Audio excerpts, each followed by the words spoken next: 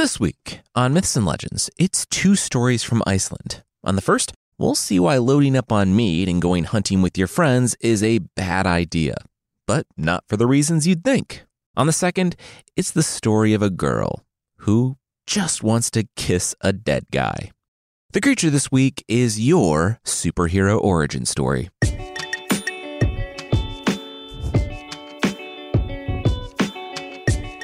This is Myths and Legends, episode 258.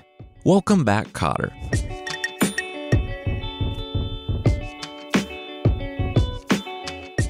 This is a podcast where we tell stories from mythology and folklore. Some are incredibly popular stories you might think you know, but with surprising origins. Others are stories that might be new to you, but are definitely worth a listen.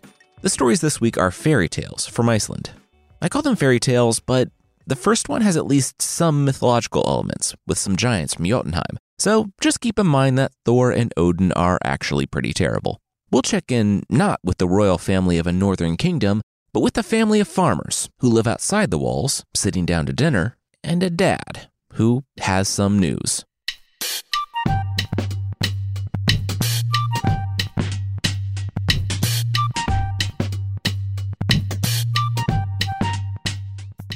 So the prince has been kidnapped, the Cotter said when he sat down to his dinner. His wife shrugged. Didn't really affect them all that much. They were peasant farmers, the definition of Cotter, trying to scrape out a living in the shadow of the castle walls. She said sorry if she didn't have much sympathy for a prince who went on a party hunt, then got lost. He'll show up in a few days when he sobers up enough to find his way home. Oh, so you did hear? Okay, the husband said, crossing his arms. The wife stopped spooning out the gruel. Was he mad that she heard things? He said it was fine. She scooped him. She scooped his fun, spooky story. The wife sighed. Okay, go ahead and tell your little story. Both the wife and Signy looked to the father, who suddenly said there was a weird amount of pressure on it. It wasn't as simple as that. Apparently, he said with a wink to his adult daughter, Signy, adding that he had his sources, a mysterious fog descended on the men as they were hunting, and when it departed, only the prince was gone. They searched the woods for the man until dark, but couldn't find him. Spooky, huh? Your source is the town crier who's been out yelling about this for, 2 weeks, the wife said. Eat your gruel. Signy spoke up. Town crier? What did he have to say?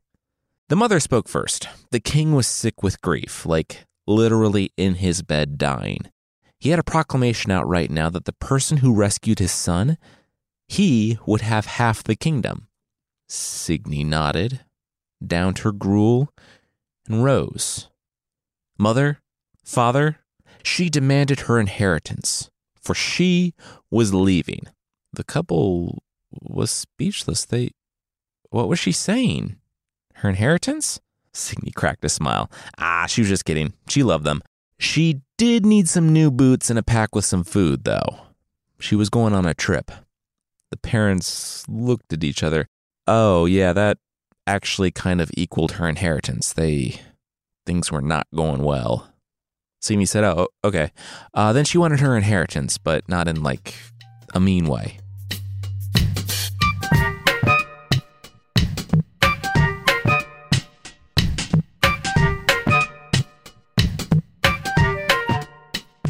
A few days later, Signy stood in her new boots and shouldered her new pack of food. This was fun. As a peasant child growing up in a medieval kingdom, she always kind of wondered if she would get the call to adventure, but here we go, she thought to herself as she stepped over the threshold of her house. She hugged her parents goodbye, telling them everything was going to be all right. She set off, feet padded by the soft underbrush of the forest in springtime. She didn't know how long it would take.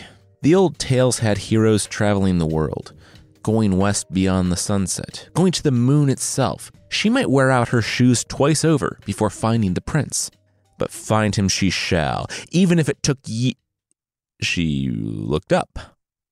Oh, she was here. Okay. It was a cave. Not easy to find, but definitely not difficult. A big one, too.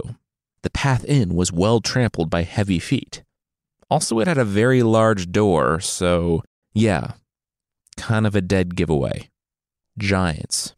Now, what prompts a person to enter the cave in the dark forest? I would imagine Signy, growing up in the shadow of the palace, not being told everything that she couldn't do, but knowing it. Intrinsically, I imagine Signy saw a way out.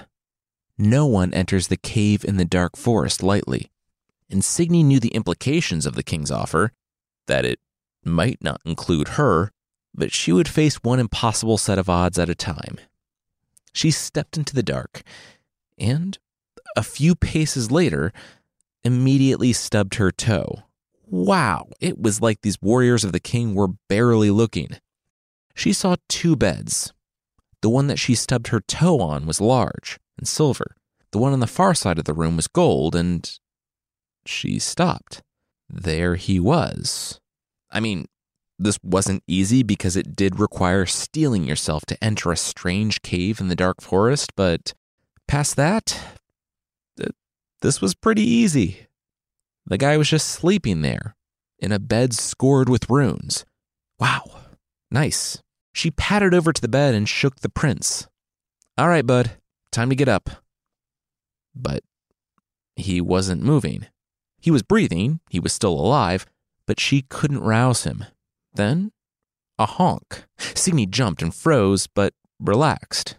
2 swans living in the cave. Okay, weird.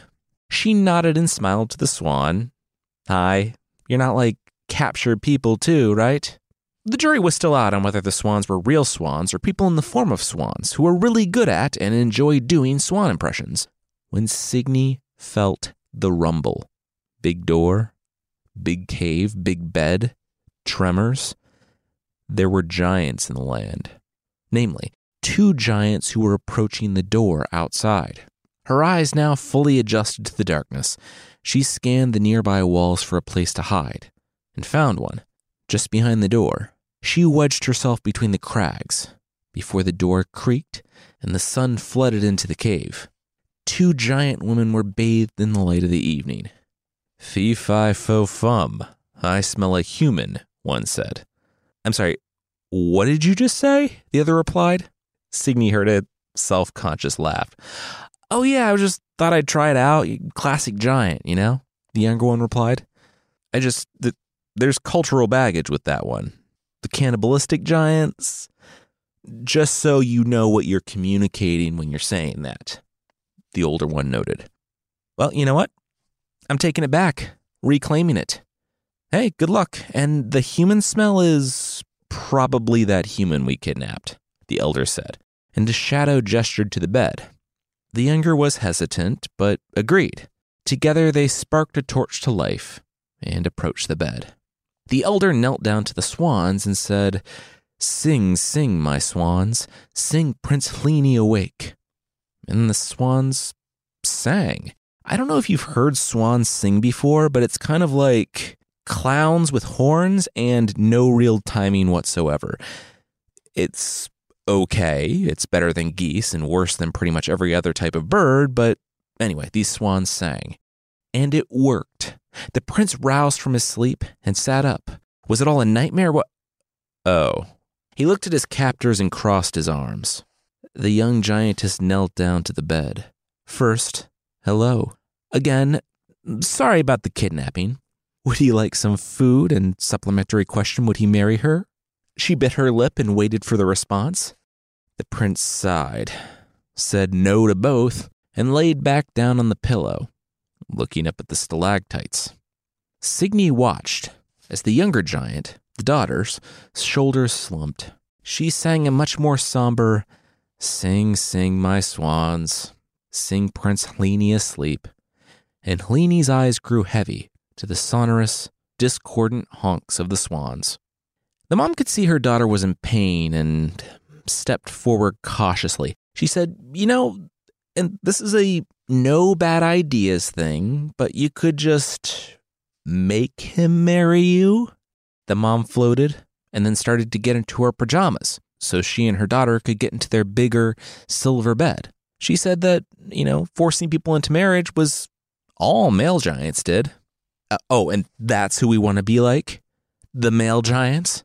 The daughter asked. No. Consent was apparently very important to her, and she would get Prince Hlini's consent to marry him even if it killed him, the younger said as she blew out the torch. Signy heard a long hesitation from the mother giant, thinking that maybe the mom was going to address the fact that the daughter didn't really know what the word consent meant, but instead she just heard a "Good night, dear." In a few minutes, the sounds of their snores filled the cave, and in under an hour, Signy followed them to sleep.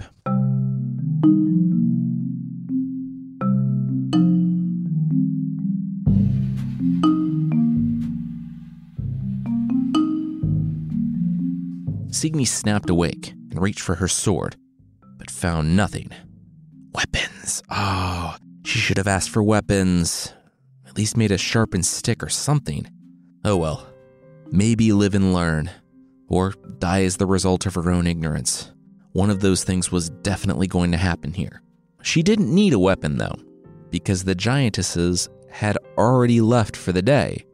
The heavy door was closed, and she could see the maid's silver bed in the light of the smoldering brazier, stepped out cautiously, and then went over to the swans.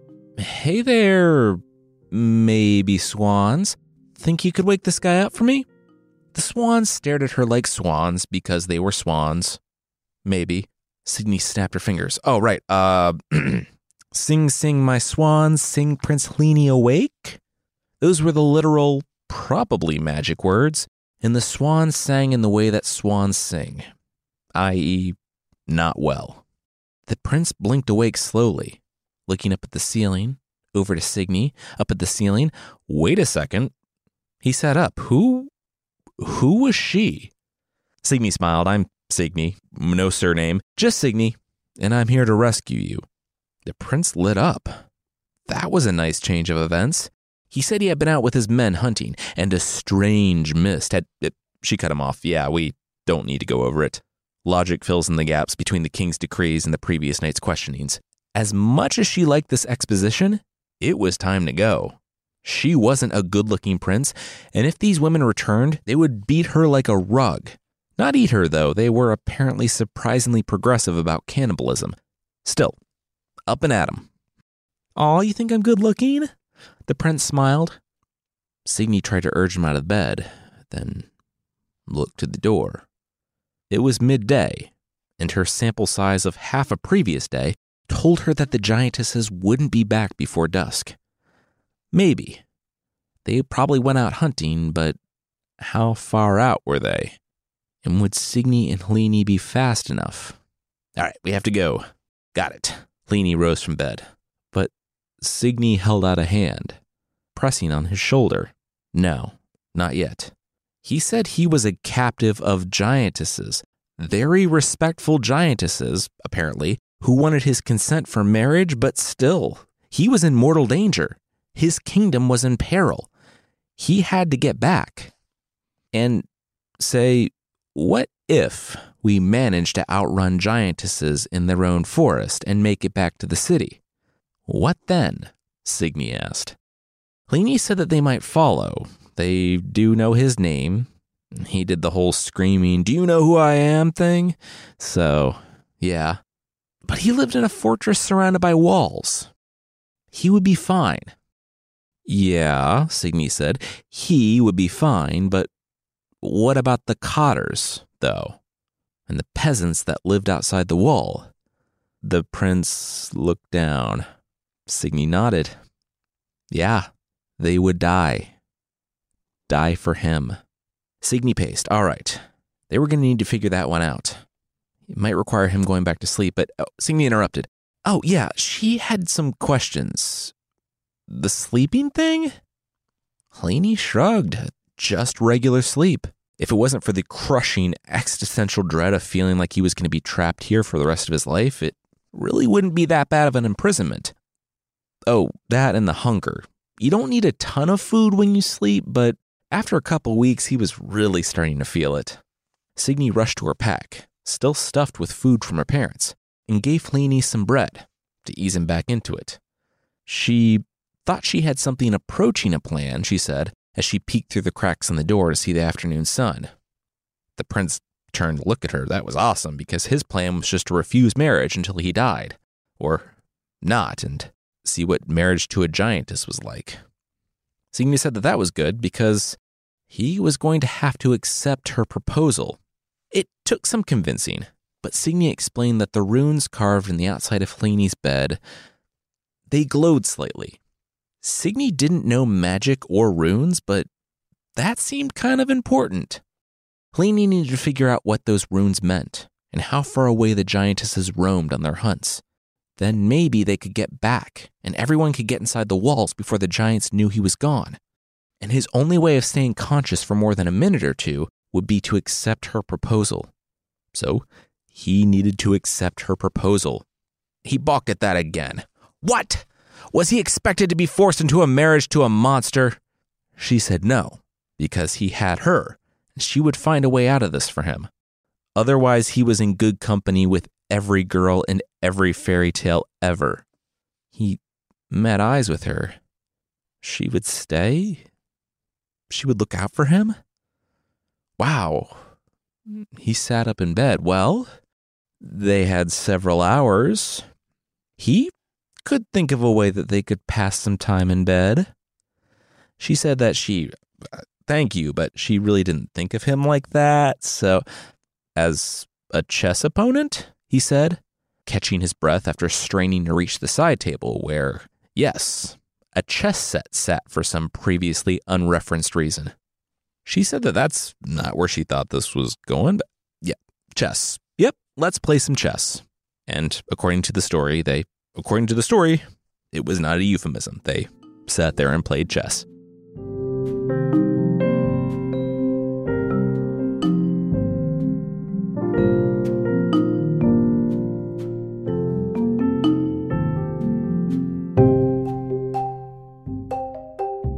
Signy crouched in her nook as the door creaked open and the giantesses thudded in. Fleeny slept in the bed where she had left him after commanding the swans to sing.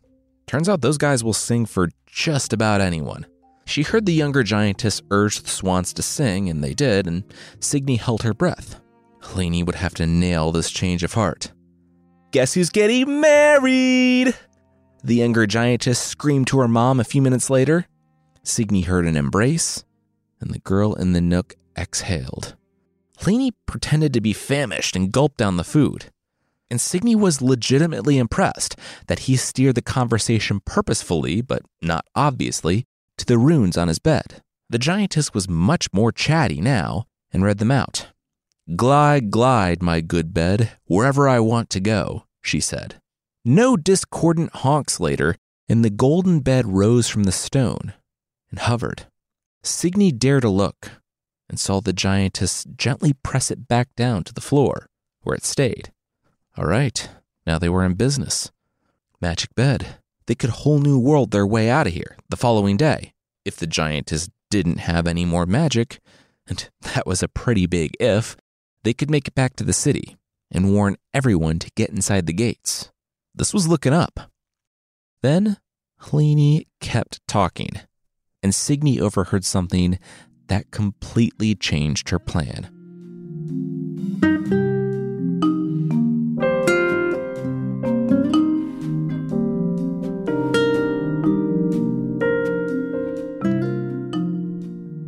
We'll see Signy's grand plan, but that will be right after this. Pulling up to Mickey D's just for drinks? Oh yeah, that's me. Nothing extra, just perfection and a straw. Coming in hot for the coldest cups on the block. Because there are drinks. Then there are drinks from McDonald's. Mix things up with any size lemonade or sweet tea for $1.49. Perfect with our classic fries. Price and participation may vary. Cannot be combined with any other offer. Ba-da-ba-ba-ba.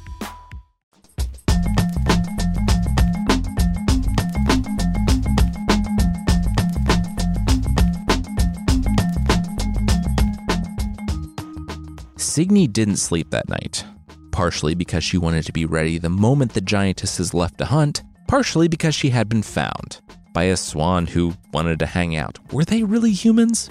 And also wouldn't leave her alone. Regardless, she heard the excitement of the giantess and the disappointment in her voice when she learned, 1, that Hlini still didn't want to be a married couple with her. Not until they got their own place, he explained. She shared a bed with her mom. And 2, he wanted to stay. It was still a little jarring to go from captive to husband, and he needed some time to process that. The giantess said that she loved and trusted and believed him, but she was still going to knock him out for 8 to 12 hours until she returned. Night-night! The prince tried to protest, but his snores followed the swan's honks. The door creaked, light filled Signy's nook, and then they were in darkness again. She waited about 10 minutes, in case the giants forgot something, before stealing out of her nook and jumping in bed with the prince.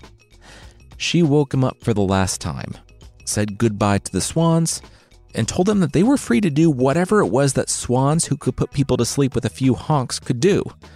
I mean, maybe a sleep podcast? They would kind of kill it there. She told Hlini to grab his things. They weren't coming back here. He grabbed his arrows, armor, and the javelin he had on him when he had been kidnapped, while Signy opened the heavy door. He said the words the giantess had told him the night before, the ones to make the bed fly, and it began hovering. He sat on the foot, Little Nemo style, gripping the knobs that extended up from the corners. All right, let's go. The bed didn't move, just stayed, hovering. He tried swaying it back and forth. He didn't know what to do. What you do is sit back there and let me drive, Signy said, pushing the prince to the head of the bed. It was magic, and it was activated by voice, so it could be controlled by voice. Looking out on the dew, the sun just cresting the horizon, the prince said his heart was bursting with joy. He was going home. Signy said, yeah, not yet, whispered something to the bed, and they took off. A few moments later, they were parked at the top of one of the pines. Alrighty, did Hlini have that javelin? Hlini looked down to where the giantess and her daughter were sitting, tossing an egg back and forth. He said that, wow, the giantess, technically his wife, wasn't lying. They just sat in the forest and tossed their hearts, encased in that singular egg, back and forth. And oddly, the giantesses looked like they were having an awesome time, though Signy guessed that if one of them slipped once, the egg would drop, destroy their hearts, and kill them both. Then why do they do that? Hlini asked. I mean, why go through all the trouble to be functionally immortal? I fought them when they took me. You can't even cut them. But then sit there and toss it back and forth. Signy shrugged. They probably did it because they were immortal. Think, if the old stories were true, and Signy reckoned that at least some bits of them were because they were sitting on a flying bed watching giants, then these two probably fled to Midgard, or Earth, from Jotunheim, and Thor's purges. Maybe they couldn't go home. Maybe the way here had been destroyed, and they were stranded in a land that fears them.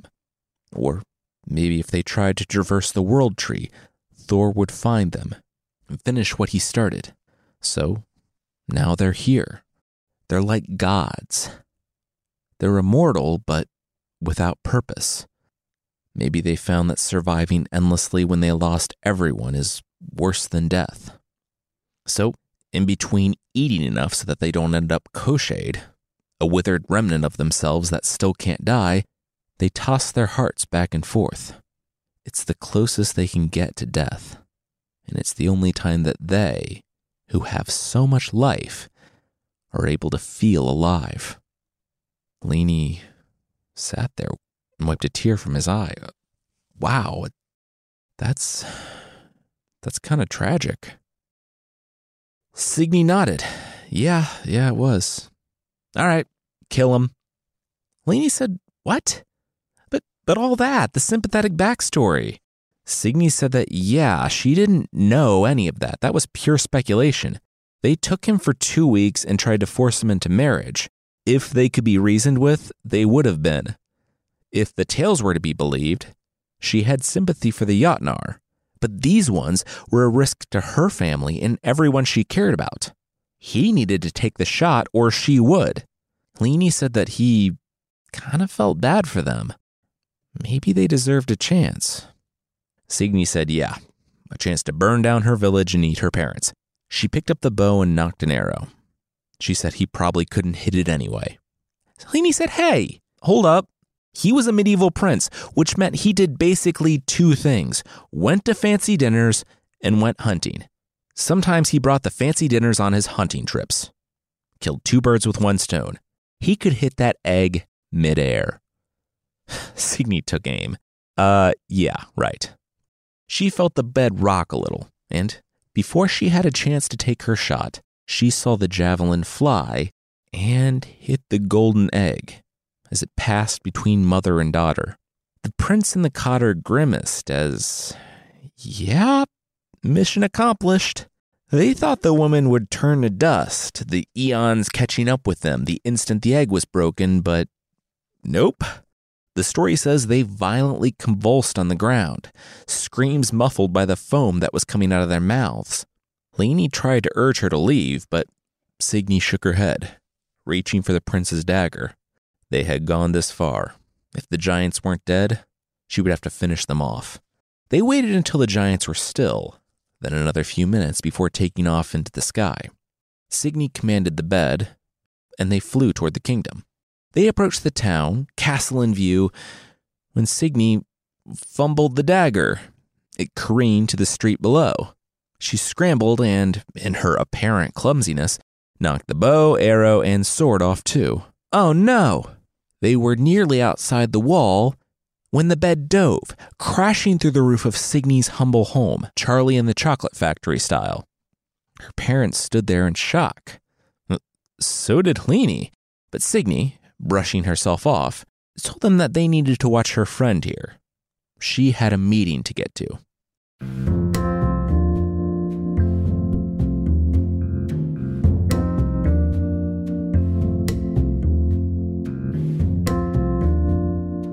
The king cracked his neck. Oh man, was he done yet? He really wanted to be done. Wait, he was king, and he was still dying because he was so sad. He stood and announced that he was finished hearing supplicants today. He was going to go back to bed and cry himself to sleep over his son. That's what I wanted to talk to you about. The young woman, the last person in line for the day, emerged, throwing back her hood. She said she was a Cotter, like her father before her. If she were able to bring back his son, would she be given the reward? It would be offensive anyway, but the king made sure to drive home just how hilarious he thought the prospect was. It was like that scene in Austin Powers when the laughing just keeps going. The king wiped his eyes. Wow. Thanks for that. He didn't know if she picked up on the not-so-subtle wording of the decree, but he didn't really expect a young woman to be able to retrieve his son when the best warriors in the kingdom had come back empty-handed. Scandinavia wasn't quite as bad about misogyny as a lot of medieval Europe, but it was still the Middle Ages. The young woman clarified. So, if she could bring his son back today, he wouldn't give her anything? The king shrugged. Yes, if she did the impossible and brought his son back, she could have half his kingdom, like the decree said. They started up the laughing thing again, but it was cut off by a whistle from Signy, the young woman. The king froze as the crowd parted, and Signy's father and mother led Prince Leany. Leany smiled and waved. Hi, Dad. She rescued me, and I've been staying with her family. Have you tried gruel? It's horrible. We should pay our workers more. The king ran to Leany and embraced the young man. He was alive. He was home. They both looked up to see Signy sitting on the throne. Leany's throne. One half of the kingdom. It was hers now. Leany nodded. He'd be real. It stung that his inheritance was gone, but it couldn't go to a better person. Signy smiled, and then patted the seat next to her. It didn't have to stay all hers. Did he want to get married? Helene said, I mean, they got along well and all, but he was still young and coming out of a bad marriage. Yes, he will marry you, the king said. Helene stomped his foot. What? So unfair. Nope, she controls half our kingdom. I don't care. You're marrying her, the king said, nodding to his new queen, but not his queen.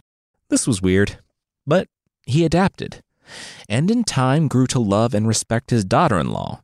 And despite this probably just being a marriage of political convenience, so Signy didn't need to deal with a rogue claimant to the throne before establishing her own power base, the story says that the pair did love each other long and well.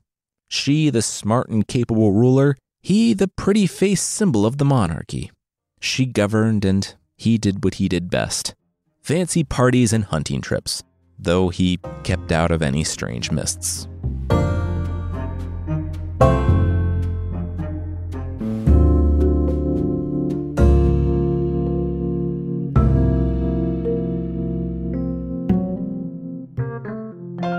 What I liked was not just how the heroine rescued the prince, but how, at the end, she kind of low-key kidnaps him herself to ensure the king will stick to his deal, despite her being a young woman.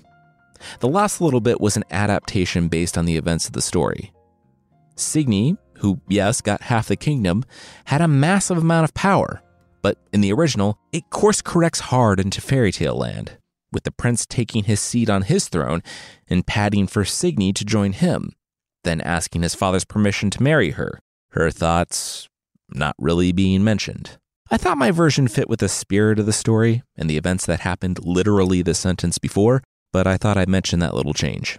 I posted a link to the original in the show notes. Next up, it's a super short tale of life, death, and love, set in Iceland, and it begins in a graveyard. It's from the story entitled, Gone is My Glowing Skin Tone, but that will be right after this.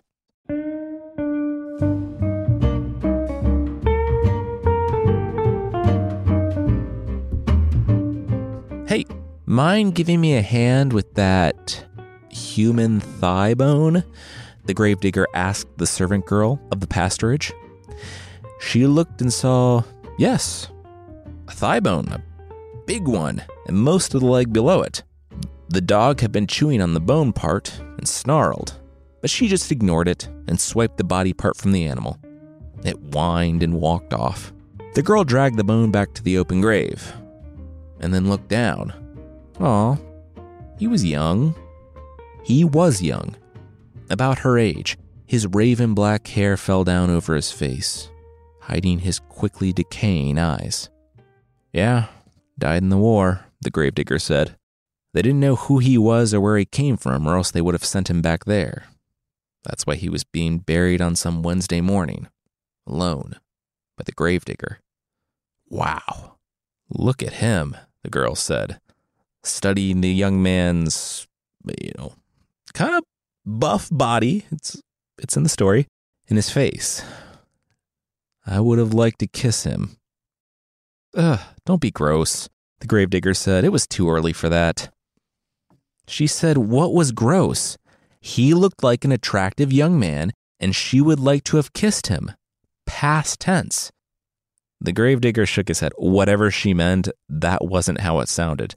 It was too early, and he had too many more bodies to bury to be talking about this. The girl shook her head. Nope. If she had to live through this terrible time in world history, with everyone dying all the time constantly, she wasn't going to also not be herself. She wished she could have kissed this guy when he was still alive because he was hot and it would have been fun. Sorry, not sorry.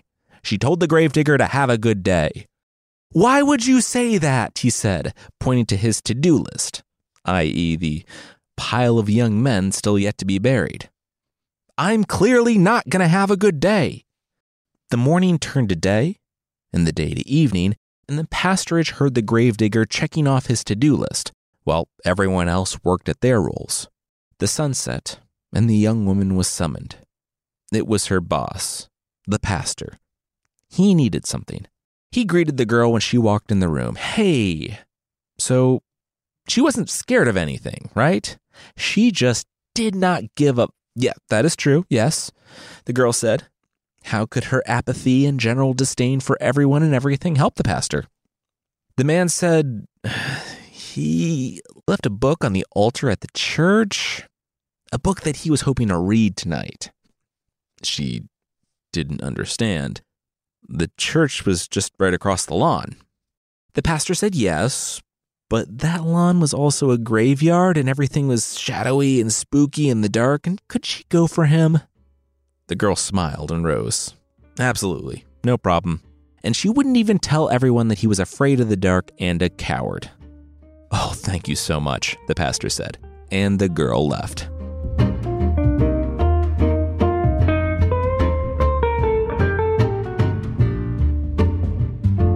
The fresh dirt on the graves seemed to glow in the moonlight.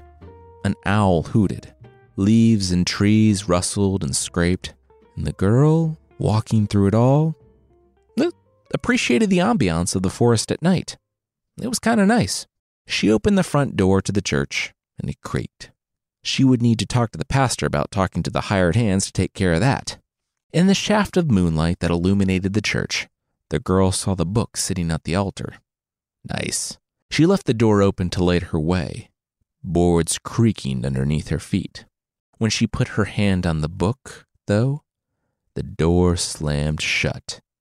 She was alone in the dark. Or so she thought. Her eyes adjusted to the darkness, enough for her to find her path to the door and open it. When she did, she noticed a darkened form sitting in the last pew, eyes emanating a pale green in the darkness. She turned and he was the young man from the grave earlier that day. He turned to her and said, quote, "Gone is my glowing skin tone, good my maid and faded. Look in my dead eyes, lady, lustrous of old, though cold now. Hacked in half my buckler had I in your war, my beard's uncleaned. But kindly kiss me if you still wish to." The girl looked on his dead face, his cloudy eyes, his dirt-caked beard, and shrugged. Yeah, sure. She walked over to the ghost, kissed him, and then left with the pastor's book. When the door closed, the pew was empty. The ghost, not expecting that at all, had gone to his rest.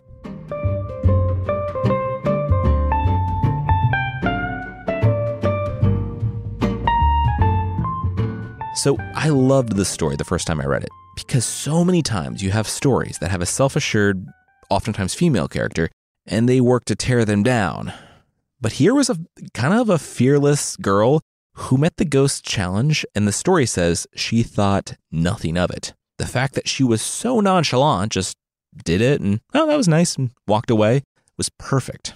Of course, there's another version of the story where the girl did run away in terror and was never the same again, but only because that's like every other story of this type. Next week, we're in Egyptian folklore, with the story of someone who finally stands up to a king, secret horse genies, and sorcerer dads. It's a fun episode. If you'd like to support the show, there's still a membership thing on the site. For less than the price of a giant Swiss Army knife, an almost 10-inch long pocket knife with 87 implements and 147 functions, you can get extra episodes and ad-free versions of this show that actually fit in your pocket. Seriously, you could carry a wad of tools and it would still be smaller than this supposed pocket knife. Check out mythpodcast.com/membership for more info on the membership.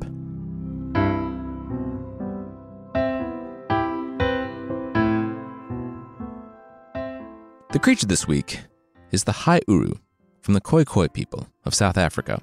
The Haiuru, despite sounding like a Lord of the Rings orc name, the other way around, is not that. It's a trans-dimensional being. The name apparently literally means that. Heavy on the trans-dimensional part, though, because only half of it has arrived here. The creature is literally half of a body, half of a head, one eye, one arm, one leg, and so on. You'd think that a trans-dimensional being would have some cool, like, space mace or quantum sword or time's arrow, which are either arrows that send you back in time, an excellent episode of BoJack Horseman, or an unsettling book by Martin Amis. The creature doesn't have any of those things, though. It just uses a boring, normal club. Someone needs to talk to it about branding.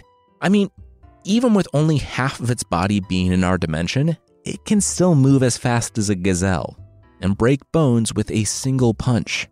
I guess it's pretty angry, because it's well known for being difficult to deal with. I'm not sure if it's actively malicious or just hungry, because though it eats humans, maybe it sees us the same way we see some of the animals we eat. Regardless, if you feel like trying your hand against a trans-dimensional human-eating superpowered monster, first, say that sentence a few times, and if you're not a Marvel superhero, maybe sit this one out. This might be the path to becoming a Marvel superhero, though, because if you manage to somehow best the trans-dimensional super monster, it will teach you some space magic or whatever it uses, which is cool.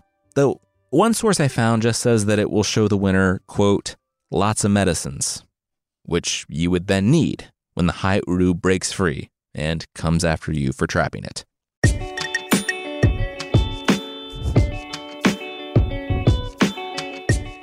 That's it for this week. Myths and Legends is by Jason and Carissa Weiser. The theme song is by Broke for Free, and the Creature of the Week music is by Steve Combs. There are links to even more music in the show notes. Thank you so much for listening, and we'll see you next time.